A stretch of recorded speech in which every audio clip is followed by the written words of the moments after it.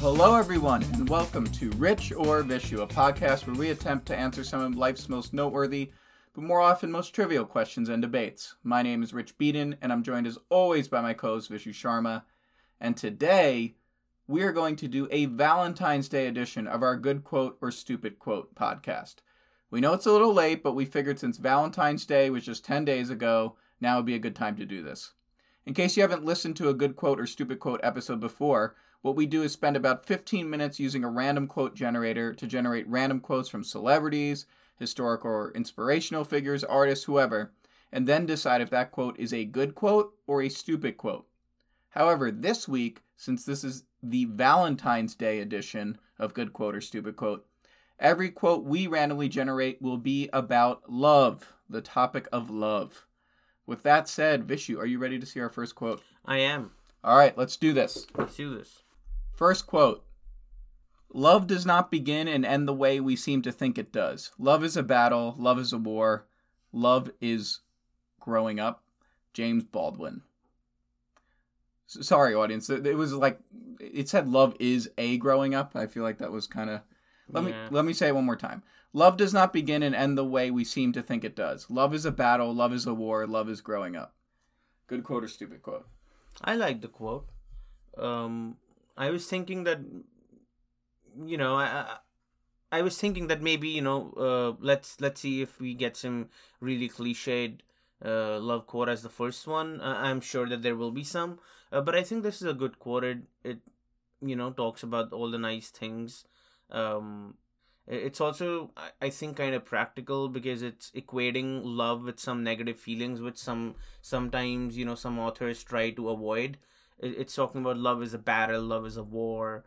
So I like it. It's being more realistic, and not just being realistic, but hearing this or looking at this quote or, thinking about this quote basically tells me that this is something that can happen, very realistic and very much possible. So, yeah, I like it. Yeah, I think I go good quote as well for what you're saying. There is no cliches here. Yeah. This isn't some Disney movie version of what love is. But at the same time, I don't think it's particularly speaks to me, I guess. I don't think there's something inherently deeply truthful I'm realizing. It's just solid. Love does not begin and end the way we seem to think it does. Love is a battle, love is a war, love is growing up. This is what I like. Love does not begin and end the way we seem to think it does. I like that as a start. Yes. He's going to say something different. Love is growing up. I really like that. Yeah. It implies it's a process. Love is a battle, love is war. That part's a little lame. So the part that's lame for you is the most attractive part for me. Okay. Because that's what I first garnered from this, that, someone is trying to equate love or, kind of compare it with the negative feelings or the worst feelings in the world, battle, war.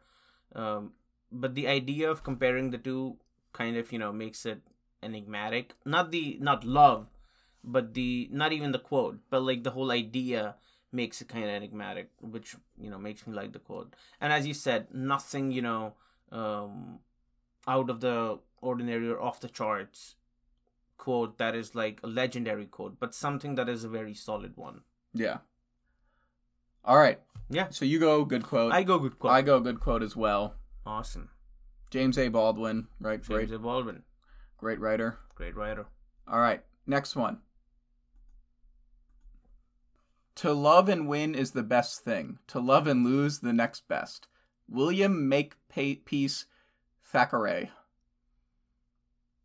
Do you know who that is? I know who that is because there's an Indian politician who shares the last name with the author. What do you think? To love and win is the best thing. Hold on, he's a British novelist, author, and illustrator. He is known for his satirical works, particularly in his 1848 novel Vanity Fair. Okay, that's who he is. To love and win is the best thing. To love and lose, the next best. Yeah, to love and win is the best thing. I guess I can see that.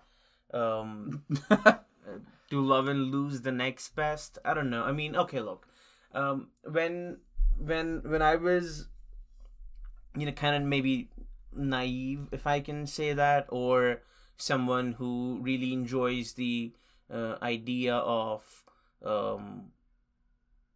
love, and at that time when when I used to kind of read heartbreak stories or emotional songs or sad songs or love songs, something used to catch my attention, which was, and in many worlds, the story has been told that love that doesn't meet at the end, or love that doesn't kind of reaches its fruition, is the real love, because there's a sense of longing and not belongingness to it. But I don't see that now. I think what this says is actually what makes sense. To love and win is the best thing, but it also says to love and lose the next best. I don't think love and losing is the next best, but maybe what he's trying to say is that you still had love, at least you didn't get it, so it's almost the next best because you experienced love. But I don't like it. I think it's a stupid quote. I like it because to love and win is the best thing. That's a very obvious statement. Sure. It's true, I guess, yeah, but it's a very... if the quote was to love and win is the best thing, that's a stupid quote. Right. But it's funny because that's the part you like, but I get it. It's within the context of the greater... Yeah, of course. But to love and lose the next best, it's that sentence that makes the quote. Like, it's Yes, whatever of is going to follow the first declaration. Yeah. To love and win is the best thing, to love and lose the next best. I like it because I think what it's implying is... I don't think it's necessarily... It's funny because I actually think this might be wrong, but for a different reason. But to love and lose the next best, the quote is implying that loving someone and having them love you back and, quote, winning is amazing. Right. But loving someone and they don't love you back, or you love them but something happened, you still had the privilege to experience love and go on that journey, even though... And that's also really, really cool. I think what he's saying, the worst would be just if you went in your life without ever really caring deeply about someone. I'm sure that's what he's trying to say. But at the same time, I think he might be wrong in a sense that, like, dude, if you tell someone who, like, just got their heart absolutely broken, like, hey, this is the second best thing that could happen to you, they would be like, fuck you. Of course. Yeah. No, but also, I don't relate to it in the sense that I think, when you get out of that feeling of loving and losing, you don't really see it as this. You don't really see it, loving and losing, as the next best thing. Maybe, you just think of it as a part of your chapter or whatever. But, like, I don't really think that someone says, oh yeah, when I was going through that soul-crushing and kind of terrible time, it was the second best thing that ever happened to me. So that's why I don't... It's so situational. It depends. It is. Also, to love and lose, I feel like that could... I don't think he means it, but that could also imply... Like, what if you love someone and then they died or something? Of course. Yeah, I think he means just they don't love you back. Yeah. Because I feel like that would suck. Yeah. All right, so you're going... Stupid quote. I'm going good quote. Okay. All right, next one. Pure love and suspicion cannot dwell together. At the door where the latter enters, the former makes its exit. Alexander Dumas. Thoughts? Well, one, I'm surprised that Dumas wrote this. Two, I think... What I know his name. What is he? He's like a famous author. What is... He... Well, he's somebody. He's one of the world's most famous authors, dude. He wrote the...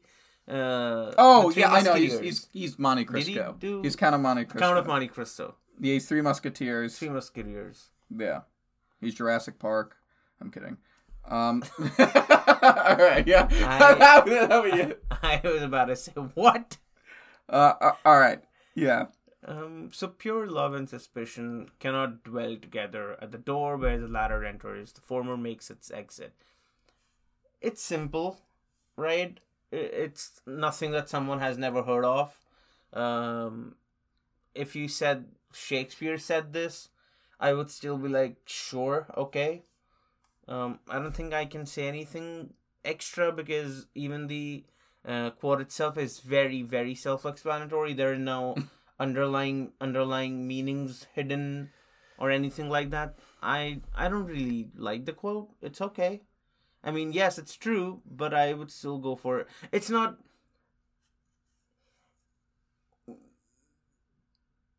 You would not go to a concert or like a Martin Luther King speech, even though he's not alive, but like or a Joe Biden. Or He's not alive? Martin Luther King. I thought he was still alive. Anyway, Yeah. I mean, you get. No, yeah. The point is, you go to these speeches and you go to these readings and all of that stuff. You expect to be blown away. Yeah. You don't want this quote, as the quote to guide you by. So, yeah, I think it's stupid. I mean, even though it makes more sense. Yeah, the quote is basically saying if you have real love, it's a trusting relationship, and you're not going to always be skeptical of something your partner does, when you start becoming suspicious. Yeah, we understand what it means. Yep. Yeah, I'm kind of like you. I'm very indifferent towards this. Yeah. Pure love and suspicion cannot dwell together. At the door where the latter enters, the former makes its exit. It's funny because the construction of the quote feels like it should be epic. Anytime there's a statement and then you say latter, former, or something, I like that. But yeah, this is so. Where do you go? Good quote or stupid quote? I go stupid quote. Even the metaphors are not like super cool. At the door where the latter enters. Yeah, I'm going stupid as well. All right. Next quote. Love seems the swiftest, but it is the slowest of growths.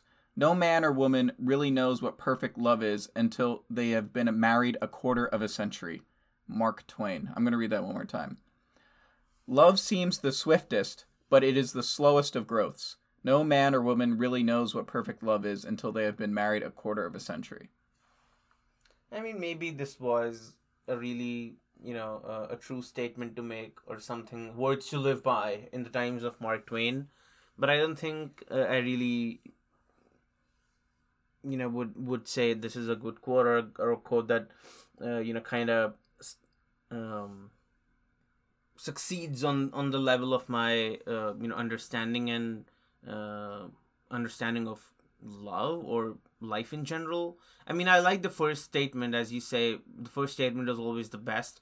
Love seems the swiftest, but it is the slowest of growths. It is a statement that he's making, which is true, which I think makes really, awesome sense, and I completely believe in that. And then no man or woman really knows what perfect love is until they have been married a quarter of a century. So you have to be with someone for 25 years, and not just in a relationship, but a married relationship, like married life. And only then you know what love is. So, no, I think it's a stupid quote. Yeah, so there's this, I don't quite understand it, but it's called limerence. Okay. Have you heard this term? I've heard limerick, not limerence. Yeah, limerence. I heard it recently. I'm not sure if I understand it right, but basically it's that intense passion you feeling when you first start dating someone or you realize you like them. Okay. And I think, what Mark Twain is saying is, be cautious of that initial courting period. You're going to think they're amazing. You go through this whirlwind, but grow old with someone. But yeah, I'm with you. It's just a very, I don't know, functional statement. I that maybe doesn't make sense, but no man or woman really knows what perfect love is until they have been married a quarter of a century. The quarter of a century. Yeah, was Mark Twain divorced ever? I have no idea. But that would be interesting. I don't know my opinion. Love seems the swiftest, but it is the slowest of growths. No man or woman really knows what perfect love is until they have been married a quarter of a century. I don't like that. It should be no man or woman knows what perfect love is, until they have spent a a life's worth of... It should be something symbolic. It shouldn't literally be like... It almost comes across as he's saying no man or woman really knows what perfect love is until they've been married 34 years. You know, it's like, why did you pick this number? Like, you know, I don't know. All right. So what are you thinking? I think it's a stupid quote. Yeah, I think it's a stupid quote. All right, let's do a couple more. I can think of no better way of redeeming this tragic world today than love and laughter. Too many of the young have forgotten how to laugh, and too many of the elders have forgotten how to love. Would not our lives be lightened if only we could all learn to laugh more easily at ourselves and to love one another? I'm going to read that one more time for our audience because we can see it in front of us, and obviously audience members, you cannot. I can think of no better way of redeeming this tragic world today than love and laughter. Too many of the young have forgotten how to laugh, and too many of the elders have forgotten how to love. Would not our lives be lightened if only we could all learn to laugh more easily at ourselves and to love one another? Theodore Hesburgh. And he was... I don't know who he was. An educator, an author, social activist, whatever. Born 1917, died 2015. In New York. Presidential Medal of Freedom in 1964. Wow. Whoa, listen to this. As of 2013, he held the world's record for the individual with most honorary degrees. Wow. With more than 150. Is he bigger than Mother Teresa? I don't know. Okay, let's examine the quote, because I mean, we could just read about this guy, but what do you think of this quote? Is it a good quote or stupid quote? It's also probably the longest quote we've ever done for this episode format. Yeah, I mean, look, it's making the most sense. I wouldn't deny it.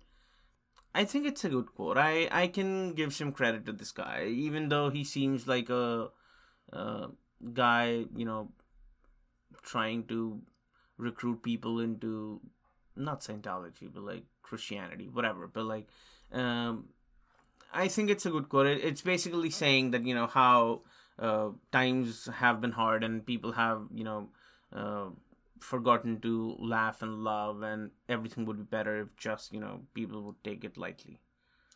I mean, I want to like this, but I think it's kind of stupid, actually. Like, too many of the young have forgotten how to laugh, and too many of the elders forgotten how to love. That sentence, I don't know what that's based.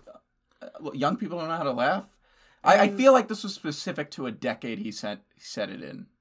I think it would still stand true for today, because you know, when was the last time when you saw a kid just playing in the, you know, I mean, you get the idea. All right. Like, everyone is on machines, you know, yeah. No one really wants to go out and play and yada yada yada. I know it's very cliched. Yeah. Very opposite to the thing that we were talking in the first quote. That was not cliched. This is very cliched, but I still somehow like it. There's an endearing quality to it, I think, which makes me like this quote, and not that because of, you know, what we read after the quote on Theodore Hesburgh. But it's a sweet quote. I like it. I'll go with that. No, I'm going stupid quote. Okay. I don't know. Love and laughter's. You know, maybe if this was any other day, I would maybe have said, yeah, it's a very stupid quote. But I think, I don't know, it just makes me say, yes, you know, sometimes just go back to your basics. That's what is needed to be done. Fair enough. No, I understand. All right, so you go good quote. Yeah. I go stupid quote. Yep. And now we're going to do one more quote. All right. And here it is. A loving heart is the truest wisdom. Charles Dickens. We all know who Charles Dickens is. I think it's a good one. Short, sweet, on the point, says everything it needs to. What do you think it's saying? A loving heart is the truest wisdom. I mean, a heart that loves is wise, always takes wise decisions, always, you know, doesn't try to hurt anyone. Truest wisdom. Any man who loves is King Solomon. What? Solomon the Wise. Yeah. Anyone who loves is... Wait, what? I'm confused. It's stupid joke. Truest wisdom, King Solomon was wise. Anyone who loves. All right, yeah. I'm trying to figure out what the... Yeah. None of these quotes are... A loving heart is the truest wisdom. Like, if you really care for someone or care... I guess about someone or something, but that... You follow that feeling... Like... I don't know. None of these are speaking to me. But this one, I'm on the fence. But you're saying good quote. And look, maybe I'm saying good quote. I'm also saying good quote because it's Charles Dickens. But I also think that some... I'm saying maybe... But he didn't have as many honorary degrees as... what's his face? Theodore. Yeah. No, but also, I'm saying maybe I'm saying that. But no, even if it wasn't Charles Dickens, I mean, this is a straight and simple, and I've got nothing against this quote. It makes sense. I'm not, like, super in love with this quote, but I wouldn't dismiss this as a stupid quote. Yeah, I mean, that's the name of the game, right? I don't want to dismiss it as stupid, but I don't want to honor it by saying it's good. But if it's neither, then where do you go? Then that's it. That's the end of the podcast. We've accomplished what we've wanted. We have finally become truly indifferent about something.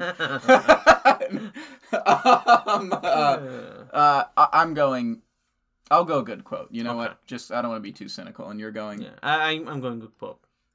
Awesome. Any other thoughts about this Valentine's Day edition of Good Quote Super Quote? Yeah, other than the fact that we were maybe 2 weeks late. No. Fair enough, but. Whatever. We had presidents. Still the month of love. Yes, the month of love. The month of love. All right. Well, that'll be a wrap on this week's show. Please subscribe, rate, and review the show. It really helps us get noticed. You can follow us on Twitter at RichardVishu and on Instagram at RichardVishu, where we post content related to what we discuss on the podcast. You can also email us, richardvishu@gmail.com, and if you send us an email, we promise we will respond to you. Thanks, everyone, for listening. We will see you all next week. Goodbye, everybody. फिर मिलेंगे चलते चलते.